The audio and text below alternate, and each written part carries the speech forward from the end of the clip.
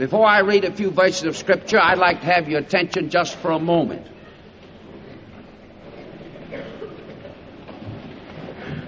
Everything that takes place on this campus is intended to help you get an education. There isn't a song. There isn't a meal served.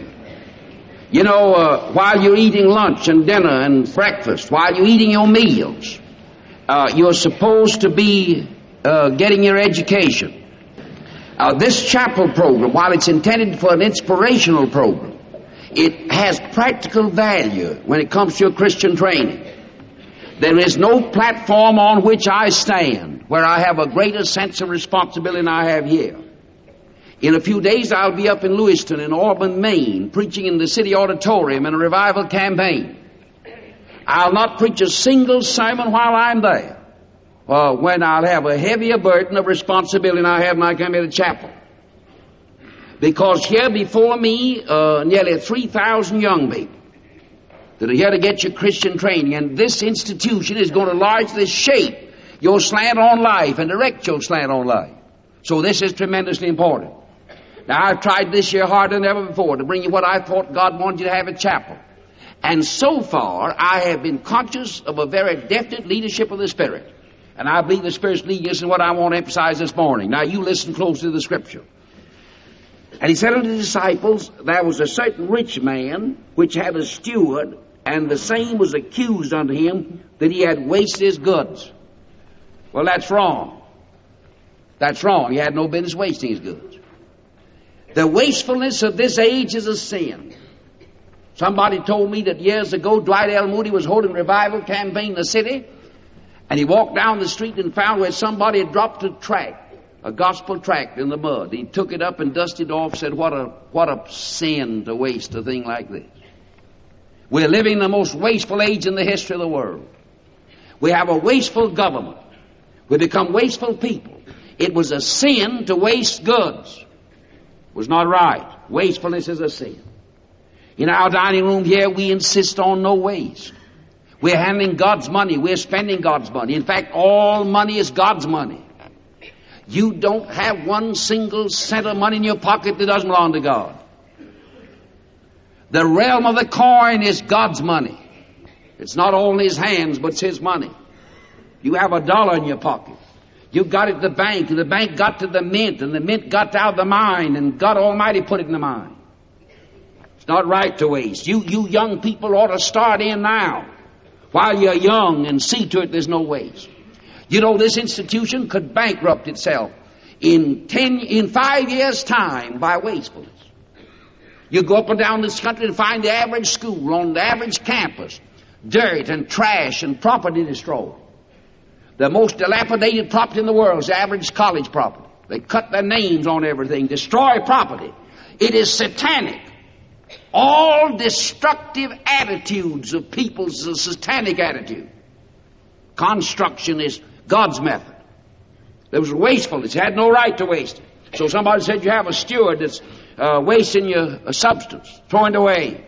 Prodigal son wasted his substance in riotous living. This wastefulness is a mark of depravity. It's a sign of a sinful attitude. Always. All right. And he called him and said unto him, sent for this steward, and asked him this question, how is it that I hear this of thee? Give an account of thy stewardship, for thou mayest be no longer steward. You're going to be fired.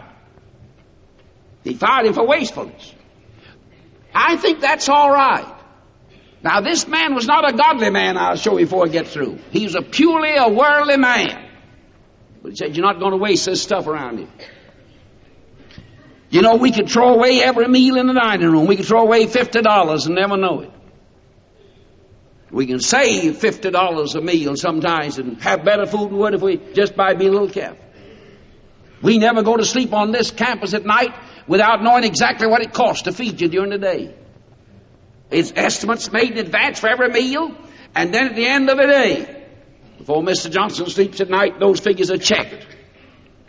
I remember one time in Florida, when we started the school off, they were breaking the school with extravagance in the dining room, kitchen. We checked it. Miss Jones and I sat up at night to cut the corners and see what we could do. Listen, you couldn't eat once a day at the average restaurant. 1 meal a day, what you eat 3 meals here for. It's almost unbelievable in this country how little it costs you to eat here. But let me tell you, it costs somebody else something. It costs mental sweat and mental strain, mental agony and carefulness. So this man said, you're going to get fired for your wastefulness.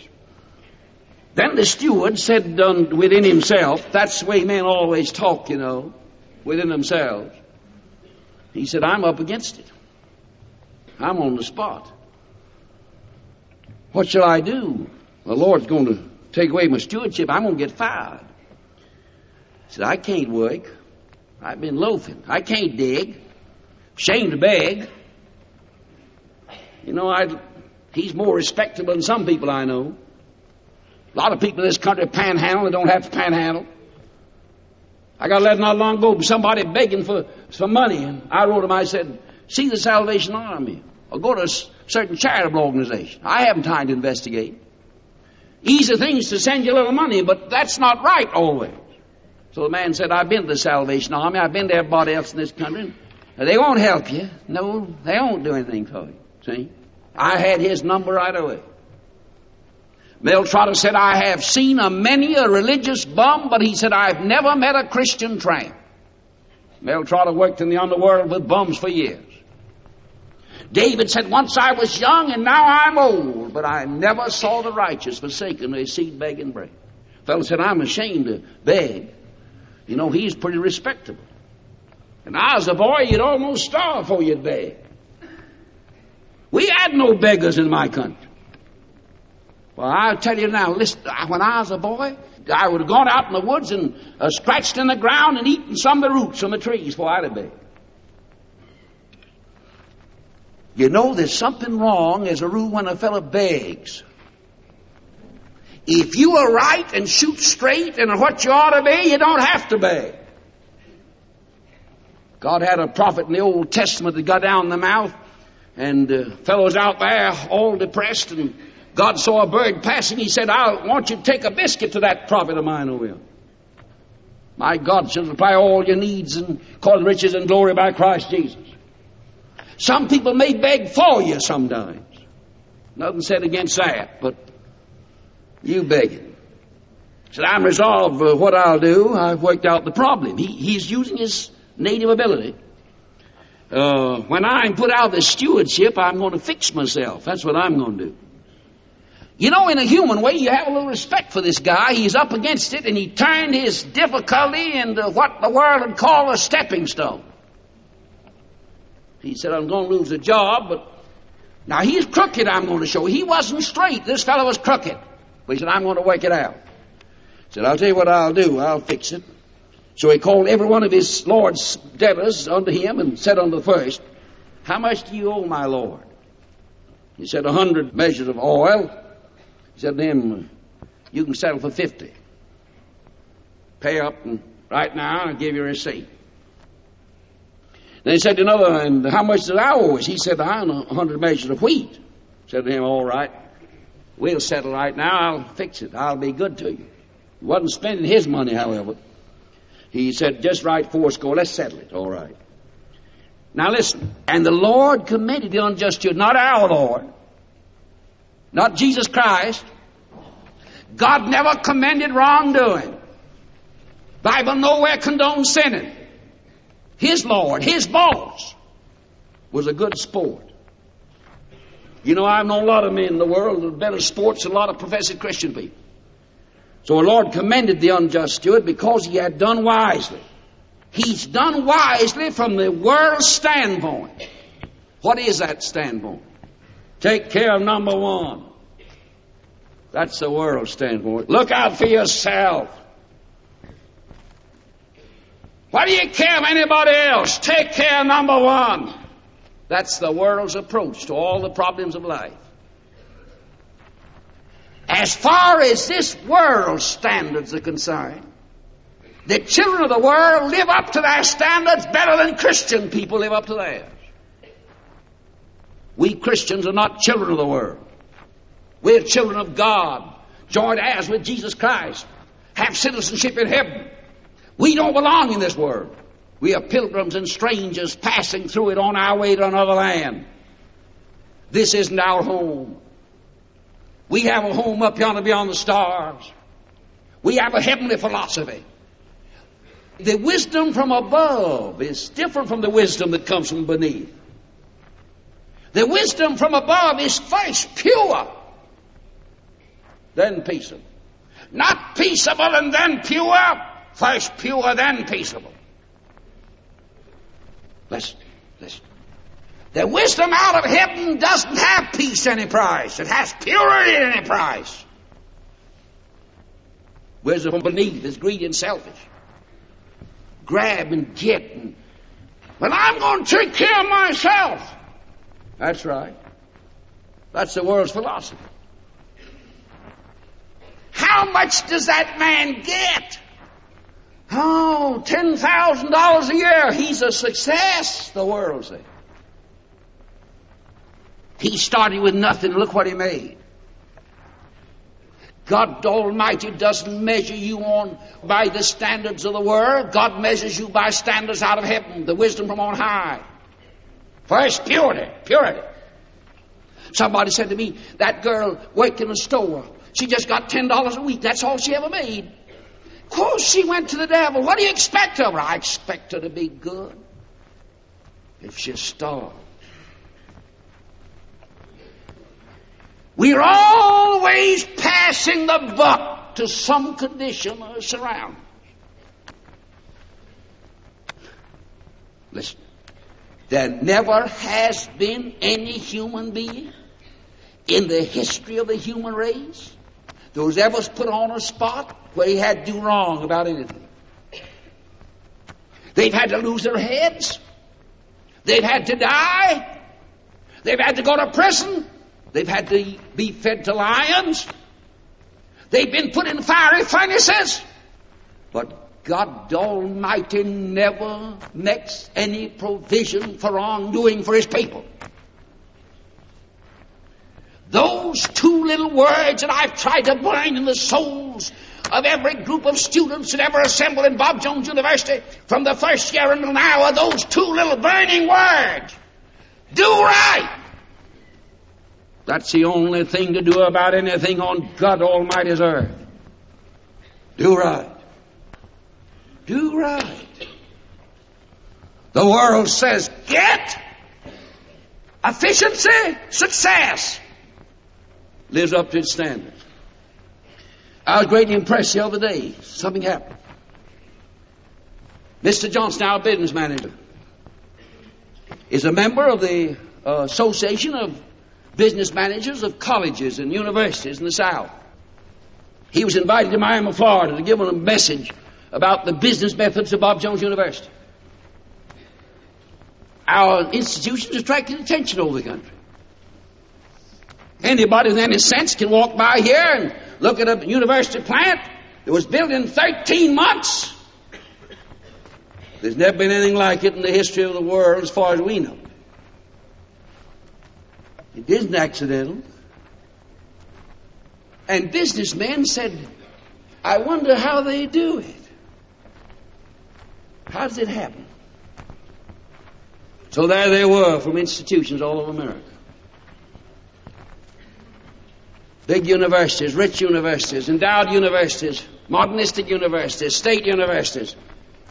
Mr. Johnson, in a simple, practical way, told them our story. And every business manager of every university was on his tiptoe mentally and was on the alert and asked him questions. When he told the story, they rushed up to shake hands with him. They carried his message in their magazine that came out recently. A few days ago, he was called up by the business manager over long distance from the big university of this country. I want you to speak on another phase of business administration. Now that's sensible. Any man knows educational institutions must know that there's a reason why all these wonderful buildings are out here and we operate. Rumors have been put out ever since we've been in South Carolina that some other institution is going to buy this plant. I said it'd be an awful thing for this school to come to South Carolina and spend 13 months building a plant and for some institution that maybe been here a great many years. Be rather peculiar sort of thing, wouldn't it? That rumor keeps getting out. Fellow was down, I ran the man the other day in Dothan, Alabama, sitting at the table with him. He's from up north. And he said he was down in this town, and not long ago he said, have you sold your plants yet? And he gave me the name of a man and woman in this town that told him positively that this plant was going to be sold right away. You know, they have a hard time explaining it. Well, a good businessman wants to know about it. He wants to understand. Go down to the bank says, how about it? People want to know. Businessmen are on the alert. These business managers of these great schools may not agree with our religion, but they've got a world efficiency slant, and there's nothing wrong with that if you use it for the glory of God. The Bible magnifies the right kind of business dealings. We are told not to be slothful in business. It's a sin to be slovenly and slothful in the business of Almighty God. Businessmen want to know. Suppose out here in our scientific laboratory we should find a remedy for a disease that's been holding the world in its grip for generations. Suppose we just find something out here to cure tuberculosis. And we tried it out on about 1,000 tubercular victims and cured every one of them.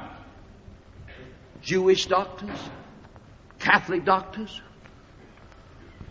Protestant doctors, atheist doctors, they'd forget that Bob Jones University is an old-time Orthodox mourners bench school. They'd say, let's get the remedy. How do they do it? That's how smart the world is.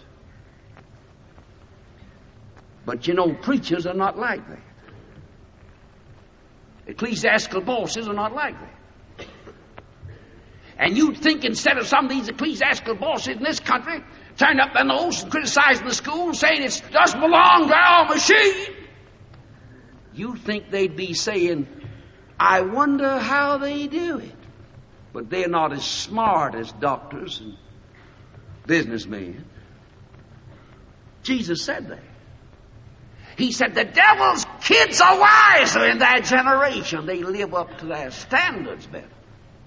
They practice their philosophy better. There's never been a mighty revival from the day of Pentecost until this day. Never has been one that shook the earth in all the history of the world. It didn't run over the ecclesiastical bosses. Why, you know something? If there's a hound dog coming down this 4-lane highway, barking fellas into the kingdom of God, I'd ask him to stop here for a chapel program. And I'd put him in cap and gown, if necessary. And I'd say, now you show these preacher boys how to bark. Get at it. How do you do it?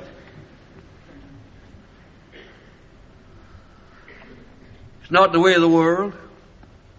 Most of the men in theological seminaries that are teaching young folks how to preach never have preached in their lives. They can teach. They can teach all right. They can tell you this Greek word means that, and this Hebrew word means that, and this means that. And they wouldn't bring a fellow in there like me, stand up there and lecture to them on how to get out after the people. Oh, no.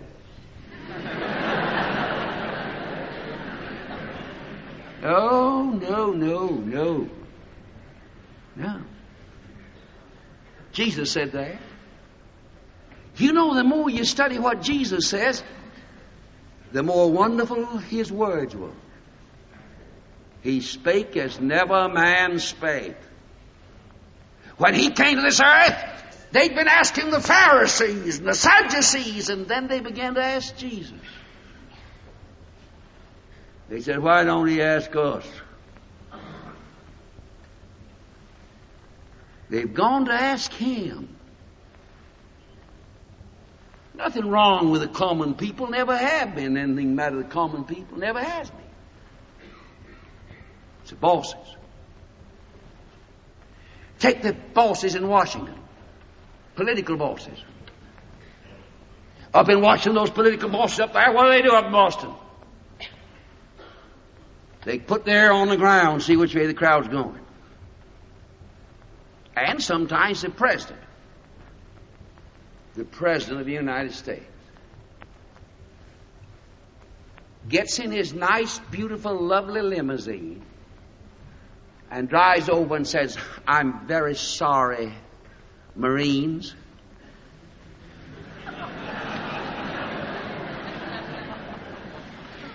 Very sorry. What's the matter with the Marines? They are marching to the ballots, and their kinfolks are going. And we want to stay in. And Jesus says they are smart. That is, with the standards there. Congressmen and senators say, what will the folks back home think about it? That's the reason we have so many politicians and so few statesmen. Oh, Lord God, give us some men that'll say what God won't say. There's never been a time in the history of the world's governments when we needed men in office who would be willing to be crucified for the right.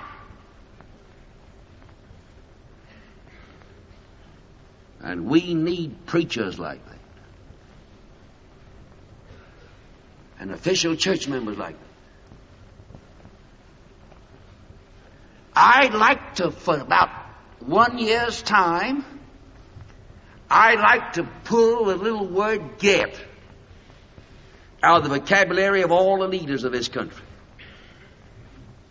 And I'd like to bring that little word give in and set it on fire and make it burn in the hearts of the people. Give, give, give, give. Our philosophy is not a getting philosophy. It's a giving philosophy. You think of Jesus Christ. He was crucified. Paul, beheaded. The saints who have lighted the world in the midst of its darkness have been men and women that went through fire for God. And we've got a hothouse religion in this country.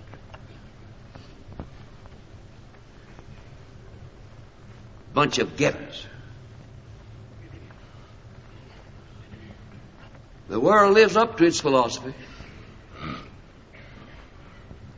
You are called to do what? Preach. What is preaching? Giving, giving, giving. Pouring out, burning out, burning out. Called to be a missionary. What for? Go, go, go, go.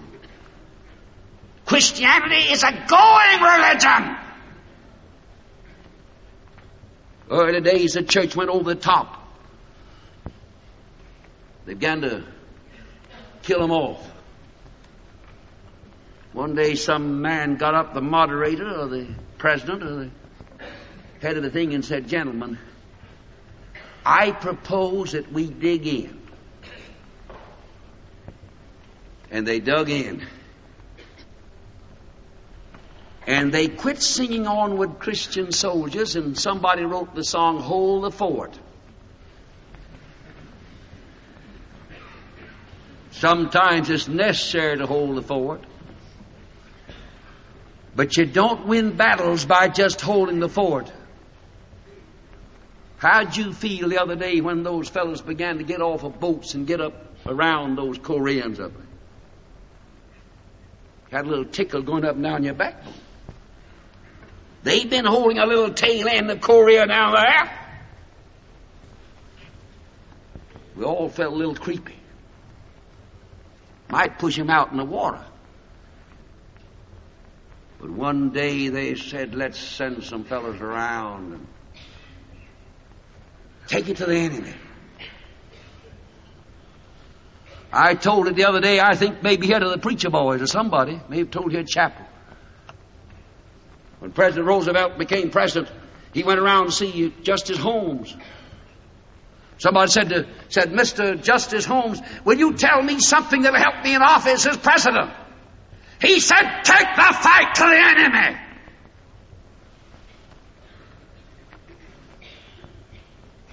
The big man in the estimation of the ecclesiastical organizations of the fellows that have the big churches down there.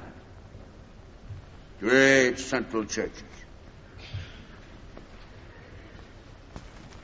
That's not God's big man. God's big men are the fellows that run the missions. The folks on the foreign field that suffer and put up with the hissing serpents. The world says, make yourself comfortable. God Almighty says, forward march. Comfortable.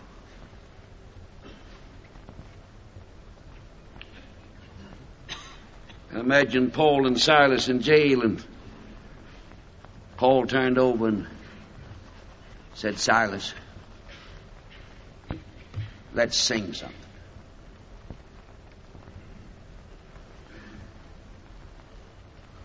The old jailer said, we've heard him cuss down there in that dungeon, but that's the first time we ever heard anybody singing down there. They must have something.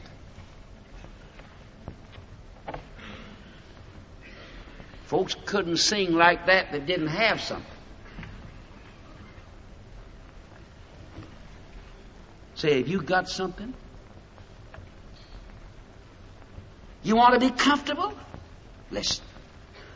If your idea in life is to be comfortable, now you don't have to make yourself uncomfortable. You don't have to sleep on the floor if you have a bed to sleep on. There's no virtue in deliberately picking on yourself. That's not Christianity. But it's a sin to sleep in a comfortable bed when you ought to sleep on the floor.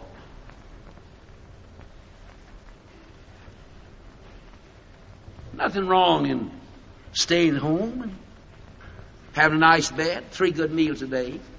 Nothing wrong in that. Unless it keeps you from doing the will of God. Wouldn't you think that all the folks in this country would say, how does Bob Jones University get 1,100 preachers and 500 missionaries a year? We got all of our gang back of us and all of our organization. We can't get that many in any one school in the United States. If this school out here is making a lot of money, all the bankers would take a look at it. Why don't preachers look at it? Why don't these ecclesiastical bosses come out here and say, you know, I'd like to ask you, Brother Bob. They don't have to call me doctor. Don't call him brother, say, call me mister.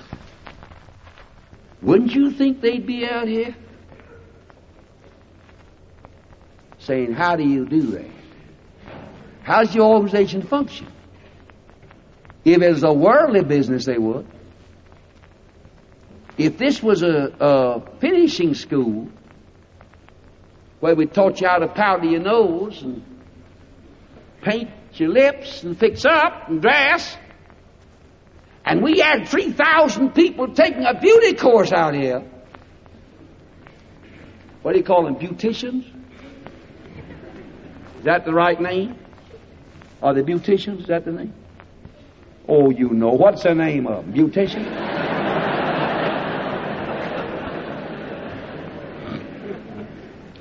They'd say, well, how in the world do they get that many people. That must be great business.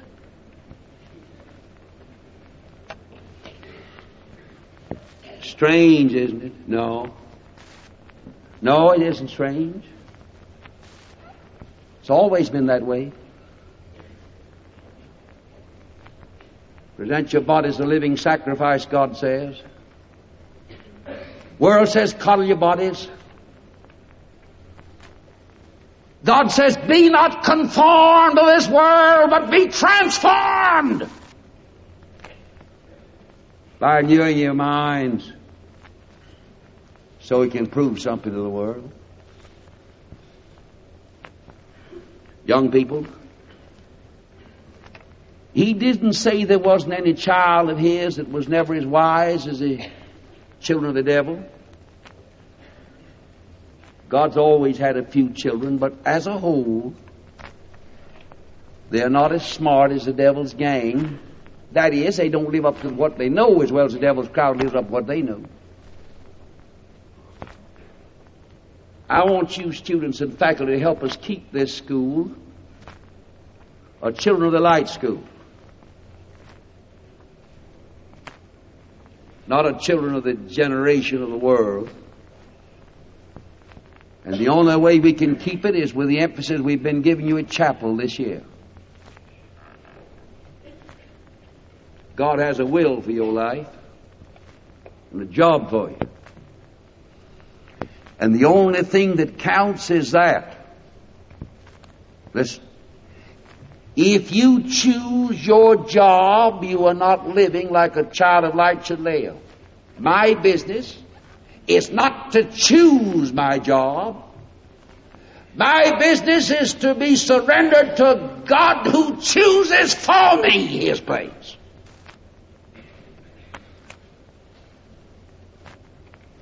And God won't let you down if you get on that plane.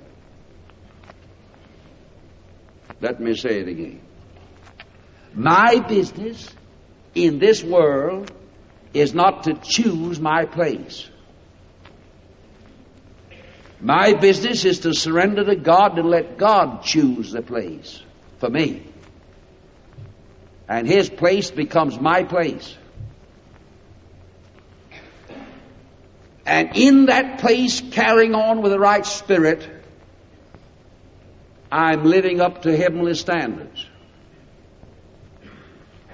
What are you going to do about it? Our Father, we're ashamed of ourselves. We ought to be every last one of us, and we are.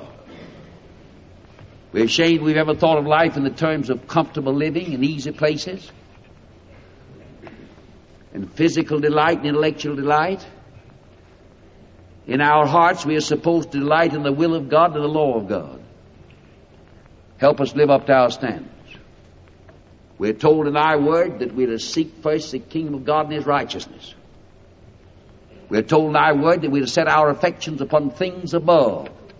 We're to love the things above. Set our affections on them, hug them to our bosom. Walk with them, talk with them, fellowship with them. Not upon things beneath. Lord God, we don't pray for these preacher boys to have big churches unless you put them there. We pray that every student in this institution, preacher, layman, girl, everybody here may find the will of God for his life and her life and live up to God's standards. And Lord God, don't let us pull down those standards to the low level of this terrible, perverse generation in which we live. Help us while our heads are bowed right now to say, here I am, God. I take the reins of my life out of my hands and hand them over to you. You can run my life from now. What you want, I want too, from now henceforth. Keep us faithful and true, in this school faithful and true, never wavering. And instead of pulling the standards down, help us to lift them higher and magnify them and call the world's attention to them. And help this school to be what God called it to be. Not a place to get the approval of the world, but the place upon which heaven can look with approval. Keep us faithful and true in everything, we pray in the name of the Lord Jesus. Amen.